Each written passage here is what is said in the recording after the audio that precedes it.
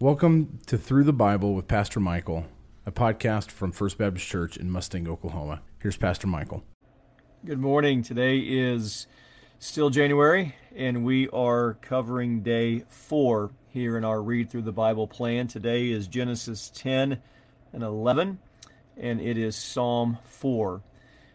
It's interesting because this is one of the places where it gets challenging when you read through the Bible, because the first couple of days are stories that are pretty familiar to us, and these kind of great big picture stories. And now in chapter 10, we get one of the first, which is a long list of names, and it can be difficult to read. Names are hard to pronounce, and we start to wonder, is there anything that we can really understand or take away from this? But I want to encourage you to persevere.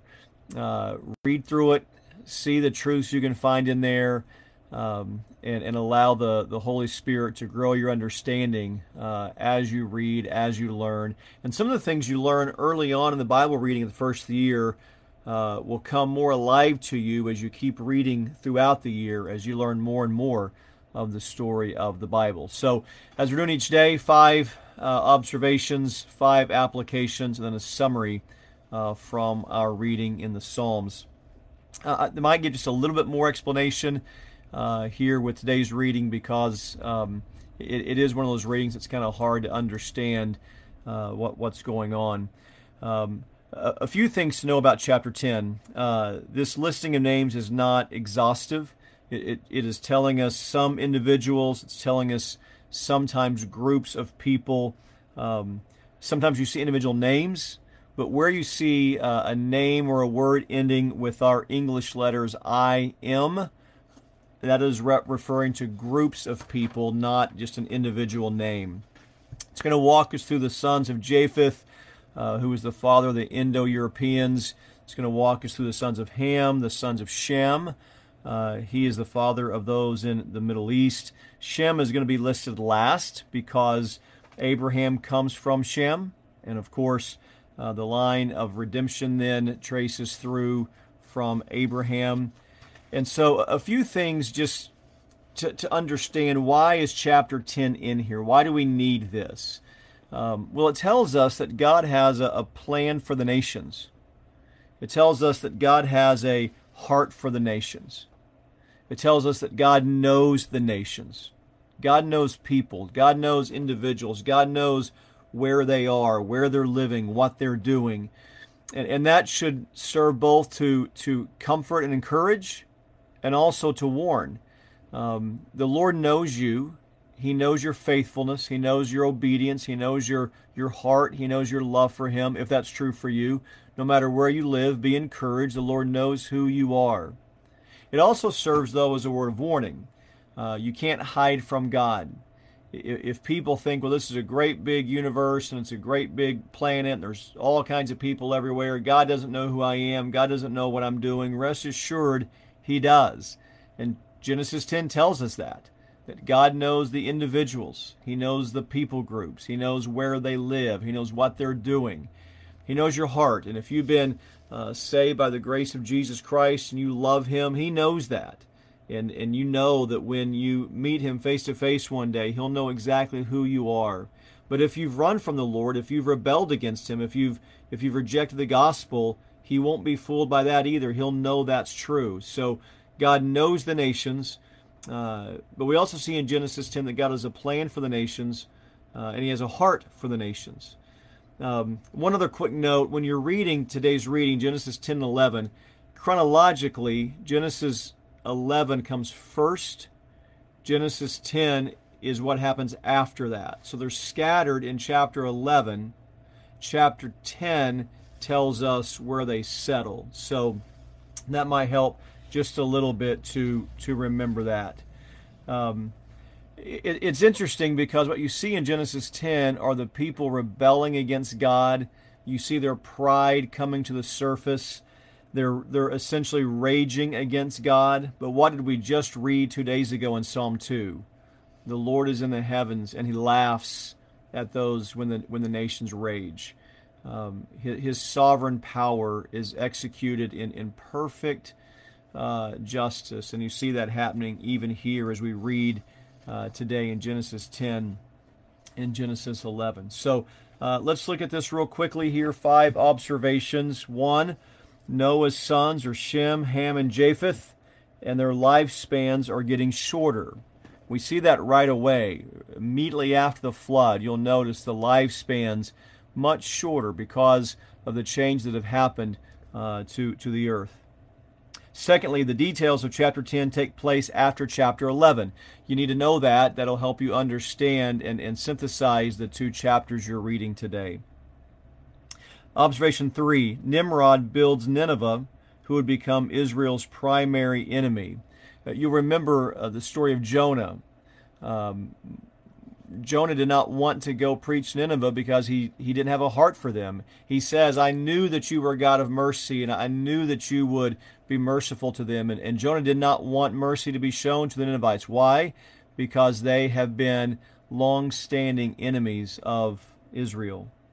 A 4th observation, the people did not disperse as they were to do, and instead gathered to build a tower to make a name for themselves. That was their motive, was to make a name for themselves, to disobey the command to spread and scatter, and instead to gather in one place to try to make a name for themselves. The 5th observation, the place was called Babel. We see that in chapter 11, verse 9. That's a word that means to confuse, which is what takes place there at the Tower of Babel. 5 applications. Number 1, this is a big one that comes from this reading today. Pride leads to all kinds of sin.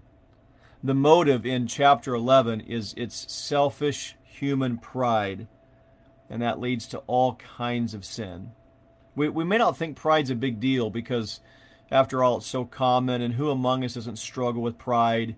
But it is a big deal, and we see in chapter 11 just how big it is.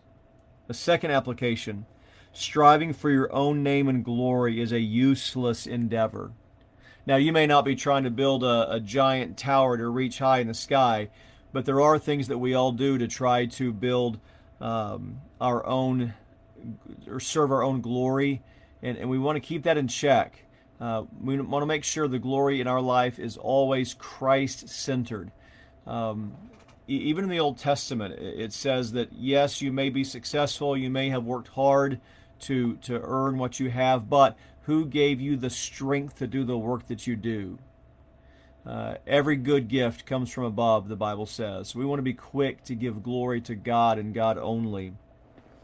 The 3rd application, God's plans are often unknown to us before He accomplishes His purposes. One example is, you see, it mentions Abram. Abram is a name that means exalted father. At this point, Abram has no children. Now, it would have been a significant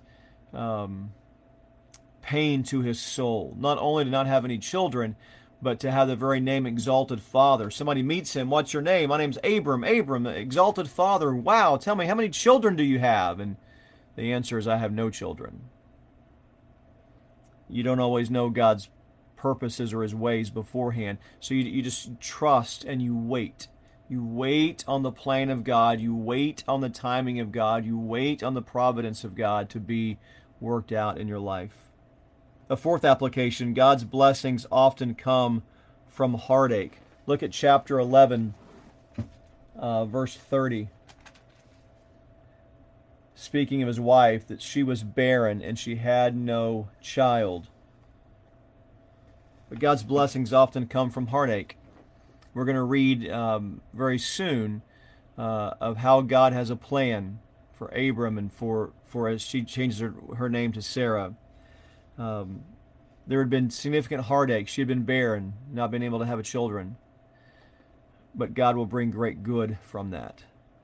And then a 5th application, God's will and His way should be our greatest desire.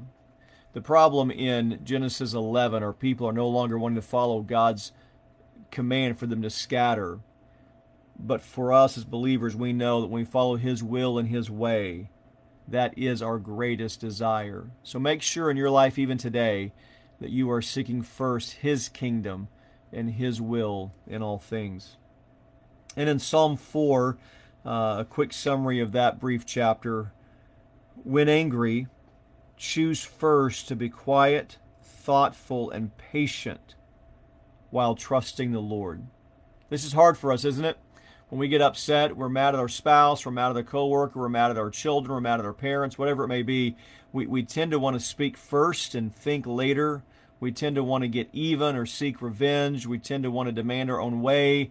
But what Psalm 4 reminds us is that when we're angry, we should first choose to be quiet, be thoughtful, be patient, and trust the Lord while we do that.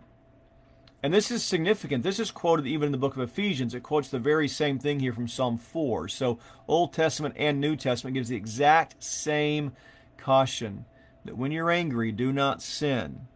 Be quiet and be thoughtful and be patient. James says to be quick to listen, slow to speak, and slow to become angry. And just one quick last thing. In Genesis 11, the people are not wanting to scatter. They're wanting to stay together and disobey the command of God. And yet, let me just close by reading. I was thinking as I was reading that of Revelation 7, verse 9. After this I looked, and behold, a great multitude that no one could number, from every nation, from all tribes and peoples and languages, standing before the throne and before the Lamb, clothed in white robes, with palm branches in their hands, and crying out with a loud voice, Salvation belongs to our God, who sits on the throne, and to the Lamb. The nations did scatter, and God, in His grace and kindness, has preserved a people for Himself for all eternity. And one day we will be in heaven with our spiritual family for all eternity, with people from every nation, every tribe, every tongue, all peoples, groups all around the world represented there in heaven. And so once again we see evidence that God's will and His purpose will win out. And so we want to live for His glory in all things. Hope you enjoy the reading today, Genesis 10, Genesis 11. Good luck pronouncing the names in chapter 10. Give it your best shot. But do know, at the end of the reading, we can say this for sure. God has a heart for the nations, a plan for the nations, and God knows the nations. Be warned by that. If you've rejected the gospel, be blessed by that. If you are covered by the blood of Jesus Christ, that's our good news today. Have a great day. God bless.